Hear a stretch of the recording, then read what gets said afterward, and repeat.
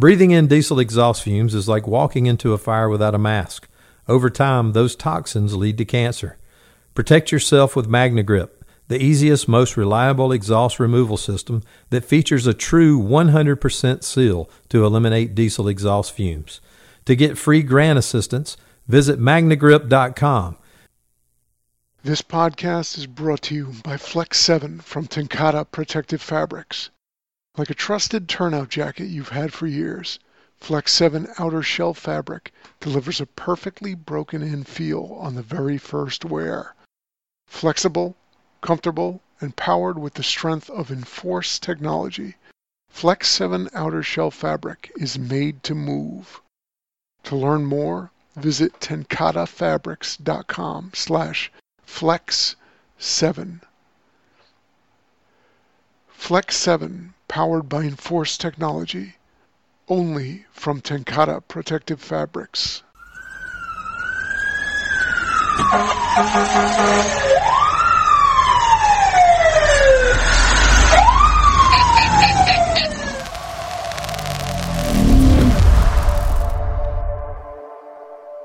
All right. Well, welcome to Fire Service Court Radio or Blog Talk Radio.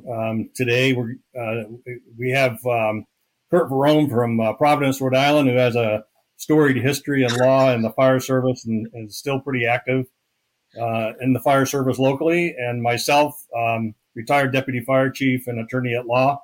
And usually Brad Pinsky from New York does the introduction, but he's not going to be able to join us tonight or today. And then the other one we're waiting for is Chip Comstock from Ohio. He said he's traveling on a meeting somewhere in Ohio.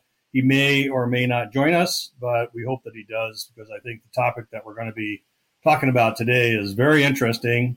And I'm going to let Kurt sort of do the opener, and then we'll start talking about it. All right. Well, I got a question from a gentleman, and I think the question, the issues in the question go beyond just the facts that he's raising. Okay, so I think that's an important thing to consider, but I'll give you the context in which the question came up. Gentleman is a psychologist who specializes in giving police and fire psychological evaluations for hiring. And also later in people's careers, there may be reasons why he has to do those psych evals, for stress-related and incident-related things as well. But at any rate, he asked me a question about the legalities associated with a department that hires part-time firefighters. And then when it comes time to hire full-time firefighters, they hire from among the ranks of the part-timers, which I think is fairly common in many jurisdictions. Okay.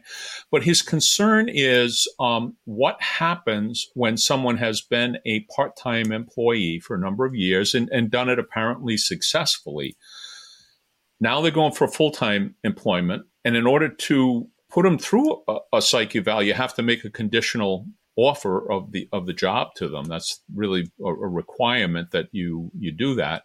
And so you make the conditional offer, they go through the psych eval, and the psychologist is saying this person should not be a firefighter for whatever reason. There may be safety reasons for the member. There may be concerns about their psychological well-being, and maybe a liability for the organization as well. And we don't really need to get into the specifics of it, but the bottom line is what happens when someone has been performing the job, then now they're going for a full-time job, and the psychologist gives them the thumb down, okay? And now we're not going to hire them. Does that open the department up to liability? And it raises questions like, can they continue as a part-timer? Or now do we have to, it raises a lot of different questions. So I gave him my 2 cents, but John, I'm interested to hear yours. And I was hoping maybe Chip or Brad would be able to chime in here and we get some different perspectives on it. Yeah. Well, and you probably like when we came into the fire service, we went through a psychological evaluation, which was part of that, conditional offer and the medical, physical and all that sort of stuff. And, a long time ago, and I'm I'm dating myself, but 1850s. I went through, yeah, my grandson thinks that I was in the Civil War, not Vietnam. The psychologist would tell us everything. I mean, it would Murphy is a, whatever, and is not a good fit, but he'd go through a whole litany of the parade of horribles why you shouldn't hire Murphy. And then over time, because of the confidentiality issues and the HIPAA thing and, more regulations came in, we got the sort of low risk, medium risk, high risk of, do we want to actually hire this particular employee? And so, and that's, the information gathered by the psychologist became sort of privileged medical information that was pretty much held by the psychologist. And sometimes we'd get people coming and we didn't hire them and they say, well, why not? And we, really can't answer that because of the information. And we always say, well, you need to go talk to the psychologist. Here's his name and number. And the psychologist would say, I'm not going to tell him anything. It's not, you paid for the test. This is your examination, the fire department. And I'm not privileged. I'm not in a position to tell that person who's not even your employee anything about the outcomes of the test. So we never got challenged. And I think it's been a pretty good system. We had 1 year where the fire chief decided he wanted to save some money in the budget, and he decided not to do any psychological testing on anybody. And so of the 9 or 10 people that we hired, we fired 9 or 10, because they just were poor fits. And so I think one of the things maybe we ought to talk about is, why do we do the psychological evaluations, right? And then do we do psychologicals on, part paid or volunteer, combo department, part-time members, knowing full well that at some point there are going to be, part of that sort of hiring process. There are potential candidates.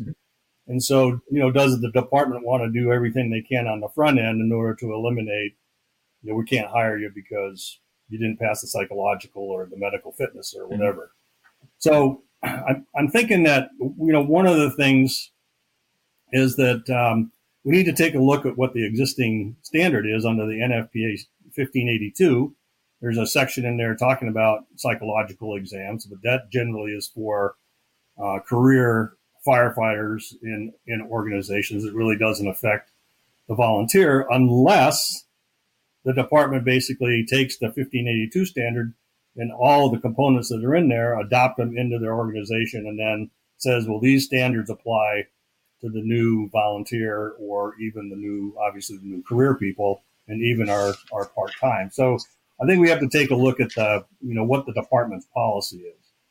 The other part of that is, and I know that, when we were talking about this a little earlier, you were alluding to the fact that now you have a part-time firefighter in your organization.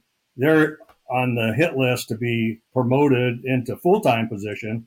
They have to go through the psychological and medical physical under that conditional offer. And now we find out that they're not qualified. Mm-hmm. And so, do they revert back to their former position? Now we know what we know. Or are they, basically taken off the response list and off our organization's employee list and, they don't work for us anymore. Mm.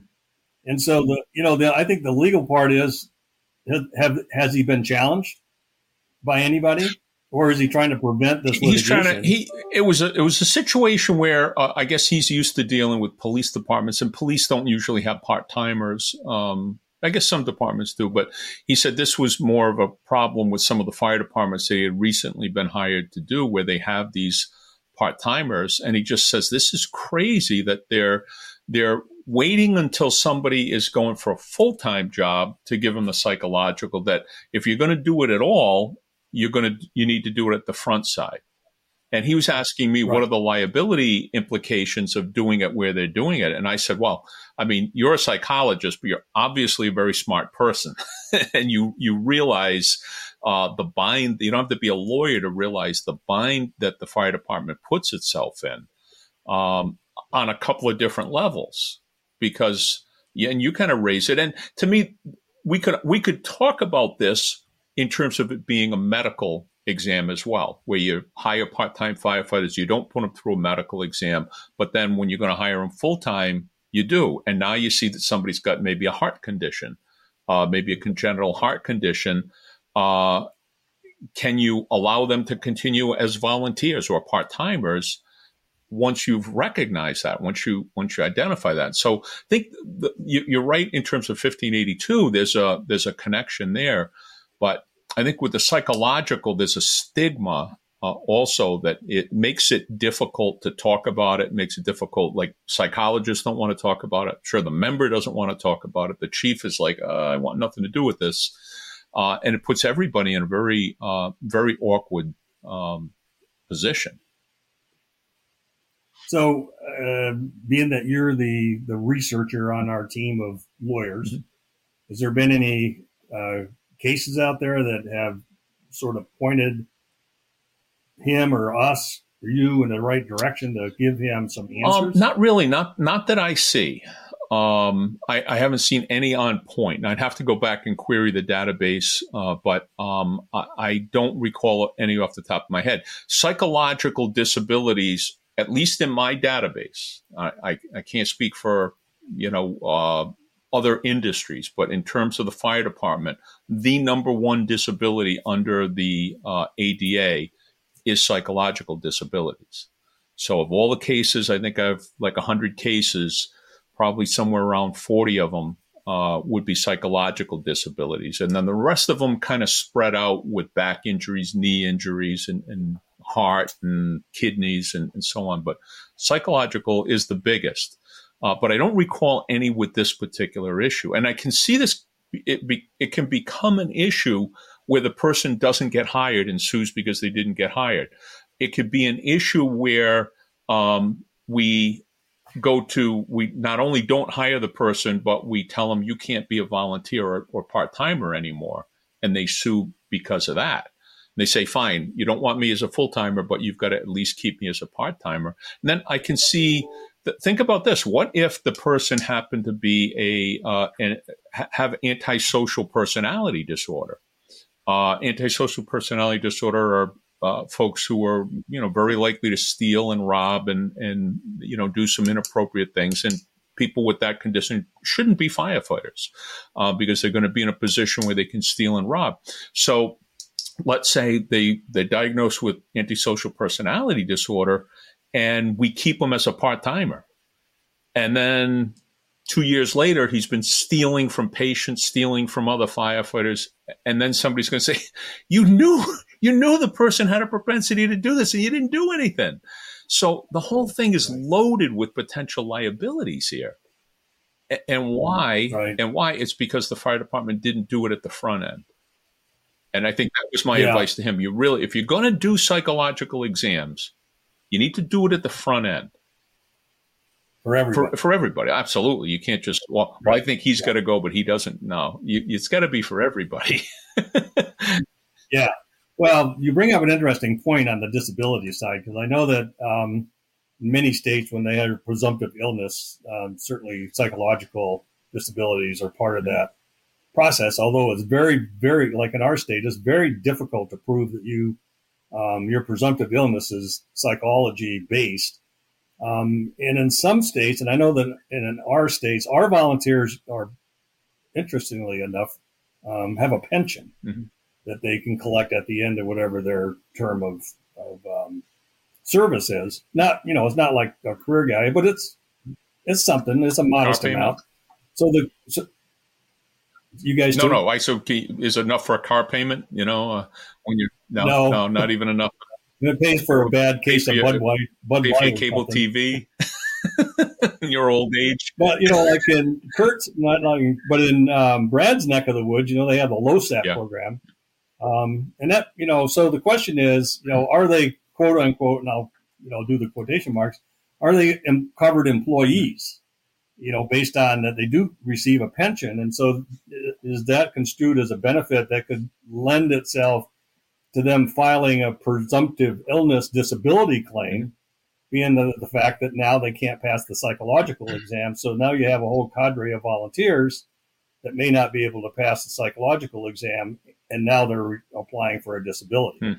And I don't have an answer for that, but you brought up an interesting question, and maybe Brad would be better positioned to answer it. But well, this brings up the gentleman who contacted me did bring up the issue of a disability and psychological disability. And so if you think about the time frame, so a person gets hired as a part-timer and they put in a year or 2 years or 3 years, they may have gone to some traumatic incidents. And so how do you say whether or not their current mental status when they're going to get hired full-time hasn't been affected by what they were exposed to on the job? So then there would be potentially a job connection when they end up being turned down for the full-time job because of injuries they sustained or trauma they sustained. So, and maybe it's a stretch, might be a stretch to try to make that case, but certainly, I mean, we're required, if we're representing that young firefighter who's been turned down, we're required to zealously represent them. And those are facts that we may use depending on what condition they have. We would use those facts and argue that, how much of their current mental status has been affected by the incidents that they responded to while they were part-timers. And right. And I don't know isn't a good enough answer for the courts. We've got to, we've got to, tie the knots there. So bring in experts in.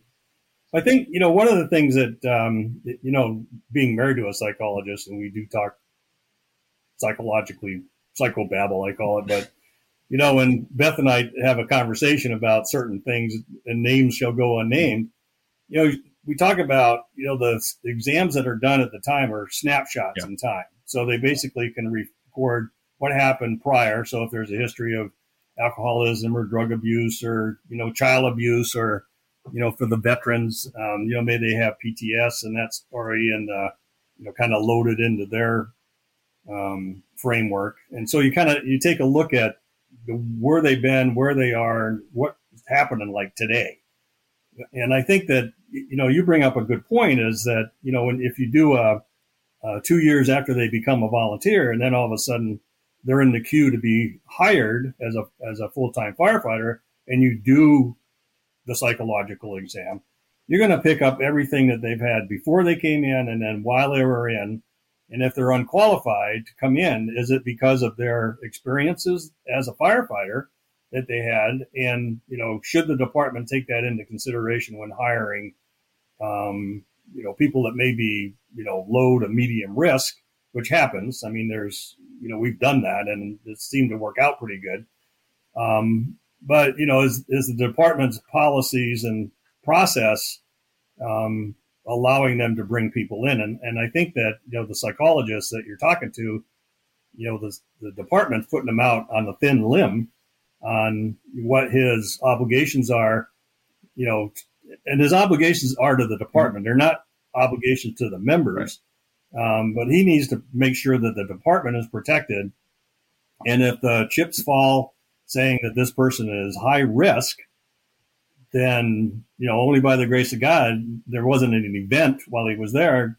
And personally, as a former fire chief, I'd let him go, right? He's a really good guy, though. He's a really good guy, But Jeffrey Dahmer may have been a good guy, too, except he had a little quirk about, torturing small animals and killing people. So I think we need to be careful about how we characterize good guys in our profession, because we're good guys too.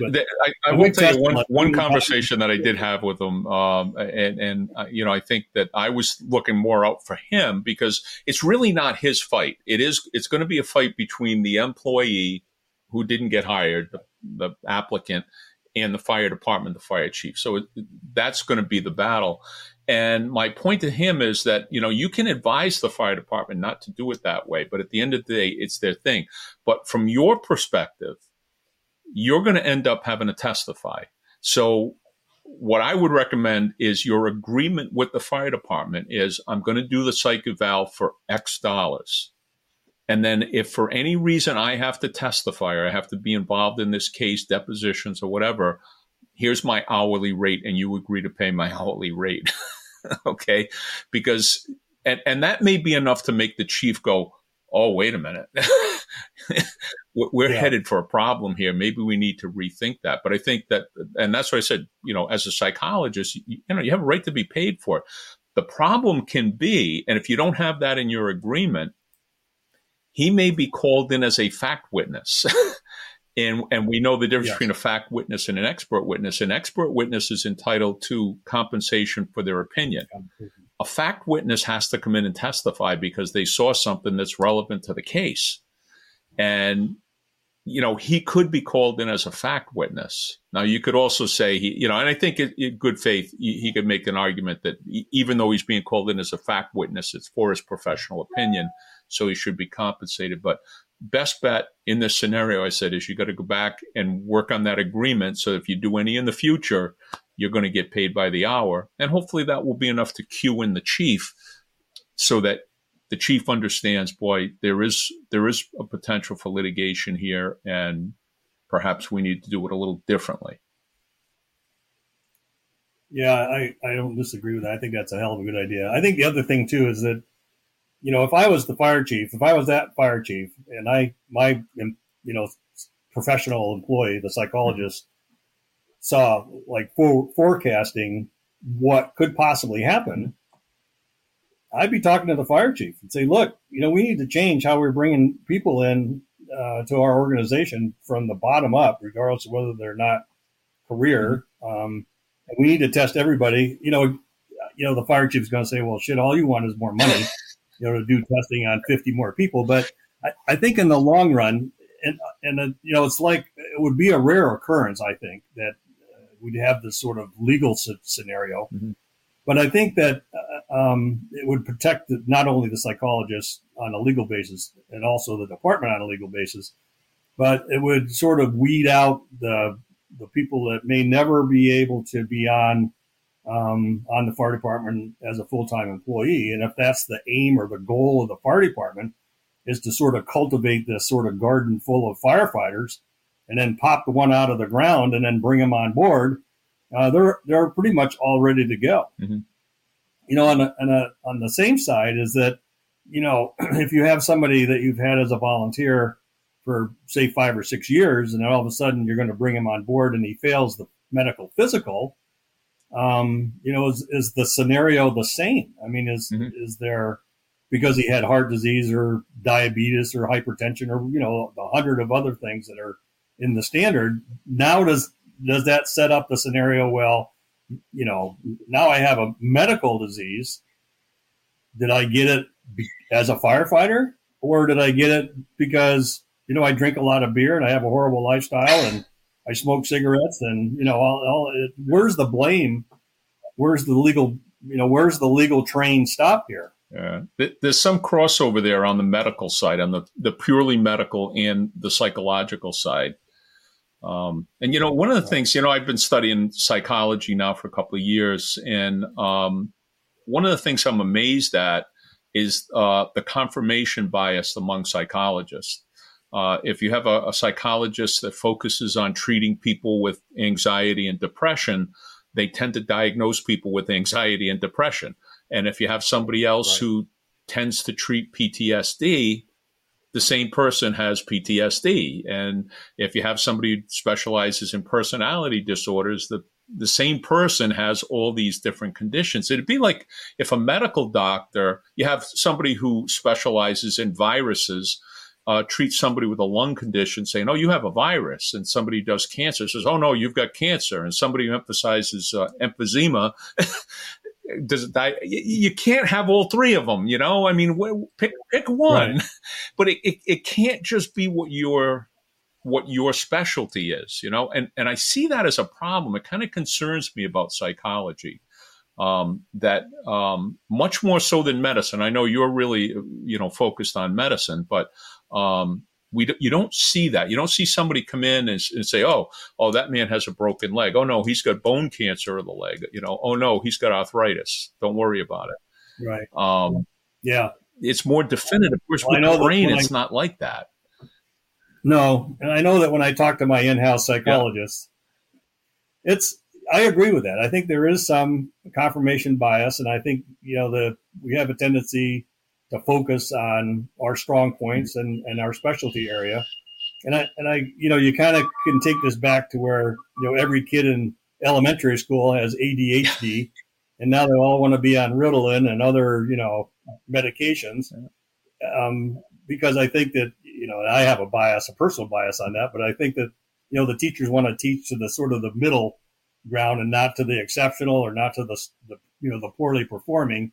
So they try to squeeze everybody into a box, and we can teach the box. I mean, you have a member of your family who's a teacher, and I think that there's you could ask that question and say, is that a trend in the industry? Mm-hmm.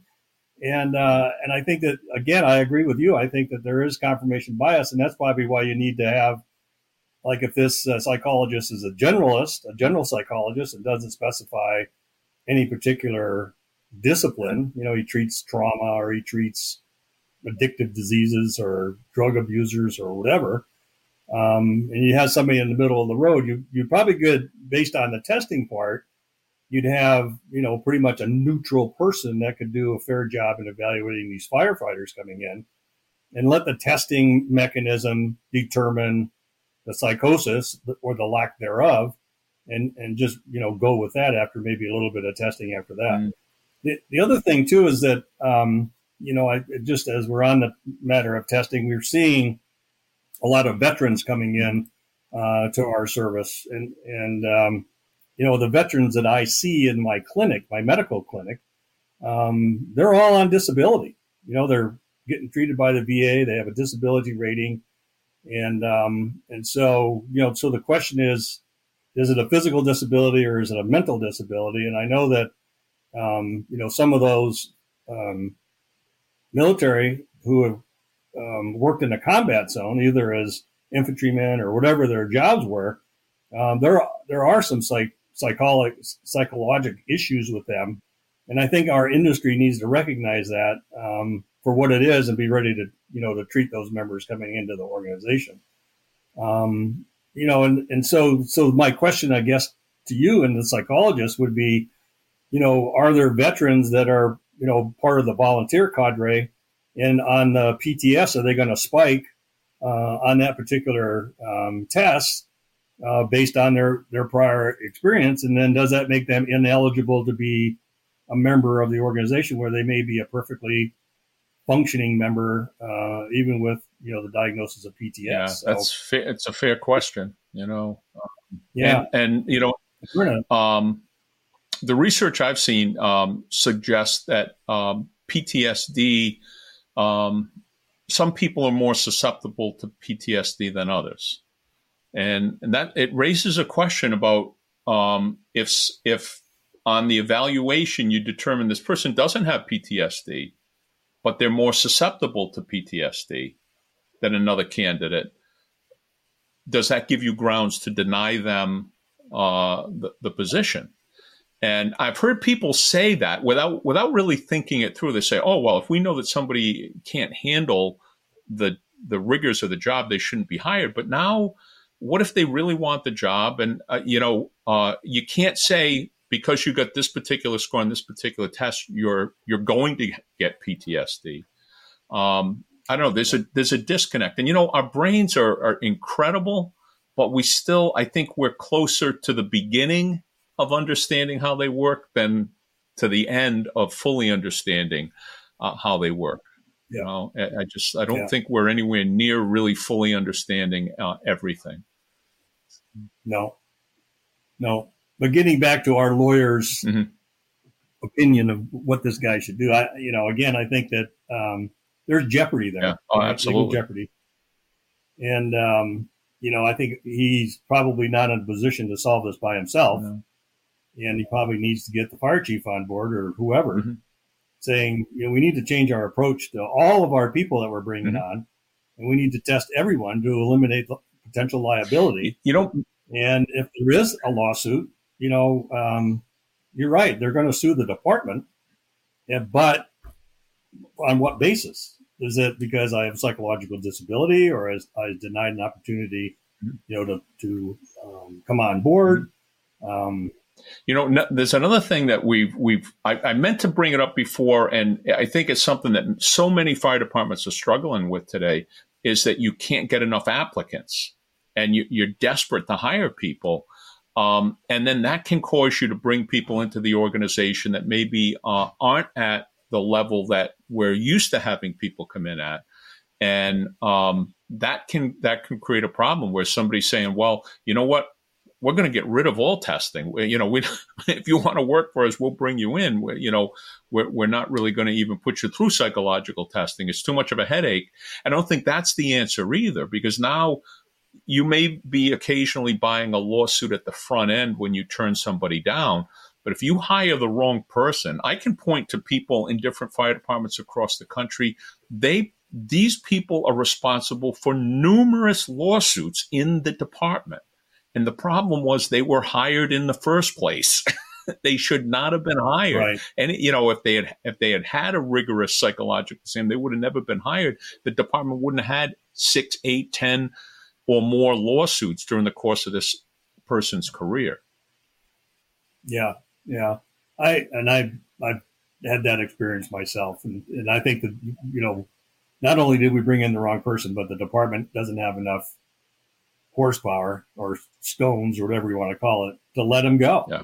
Because they either throw a race card down, you're firing me because I'm Hispanic or I'm black or I'm a woman, or other people have done this. I mean, that's the excuse we get. And why are you punishing me? And I'm going to file a lawsuit against you because you singled me out and I'm a black firefighter, or whatever. Or whatever, right? It could be a lot of other things. So, yeah. Well, I wish the other guys were here to help us out and have a good discussion on this, but I think we made the. So what's our advice to our psychologists? Well, very candidly, I told them, look, I said, it's not your fight. Your dog's not in that fight. But I said, you want to make sure that, you understand you will be called as a witness. You are going to be called as a witness in a case like that. And you want to make sure that you're going to be able to be compensated for it. And by putting that in your agreement, and, this case that he called me about, probably by the board. So that's by the boards. But going forward, you want to make sure that your agreement with the fire department is that they're going to pay you X for doing the exam, and then you're going to be paid hourly if you're called in and you're challenged on it. And if they don't want to pay you for the rest of that, they just want to pay you for the exam, you say, I'm not willing to do it because I know not every exam I do is going to lead to a lawsuit, but a certain percentage of them is going to lead to a lawsuit, and I can't be working for free. Yeah, and then the other part of that is that, the plaintiff will bring in their own expert witness. Absolutely. And so, I and you and I work as expert witnesses, and, we favor the sort of the client sometimes. Sometimes we'll tell the client just to settle because it's like crazy stuff. But I think that, the psychology aspect of it is that probably if it was a jury trial, it would bamboozle the jury as to all the psychobabble talk that's going on. And what's the real issue? The real issue is he was evaluated as not being a good fit for the organization. They had standardized tests, but, the American Psychological Association has approved. I mean, all of those sort of, you can count them off on your fingers. Mm-hmm. But it just creates, a horrible legal situation for the psychologist, and certainly a horrible legal situation for the fire department as well in this hiring. Yeah, and you're much better off have it at the front end, before you make somebody a part-time firefighter. I think you're right. He led me to believe that it was part-time employees, not volunteers. But you're absolutely right. Where we have a much lower threshold for admitting volunteers than we do for employees. But I think if you're actually hiring and paying employees, you probably, if you had the choice, give them that psychological exam when you first hire them as part-time employees. Don't wait until you go into full-time employees to do it. You can give them another one if you want to, but make sure you do it at the front end. Good, solid advice. I think Mrs. Pinsky would approve. She might be listening. She might have thought that Brad was going to be with us. So, And Brad is out playing somewhere in New York doing his thing. So anyway, anything else? That's glad to be here with you. That's a good one. That was a great one. That was a good one. I think that will stick with our audience, and we'll probably get lots of questions. So with that, we're going to wrap this up. For all of those psychologists out there, feel free to call Kurt Barone for free legal advice on administering psychological tests to people. You're more than welcome to call me. Just shoot the bull if you so choose.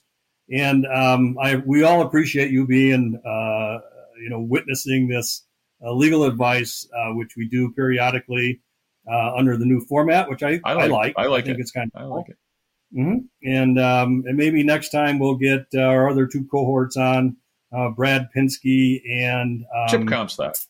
Chip Comstock, yep. And without further ado, be safe out there, and we'll see you the next time.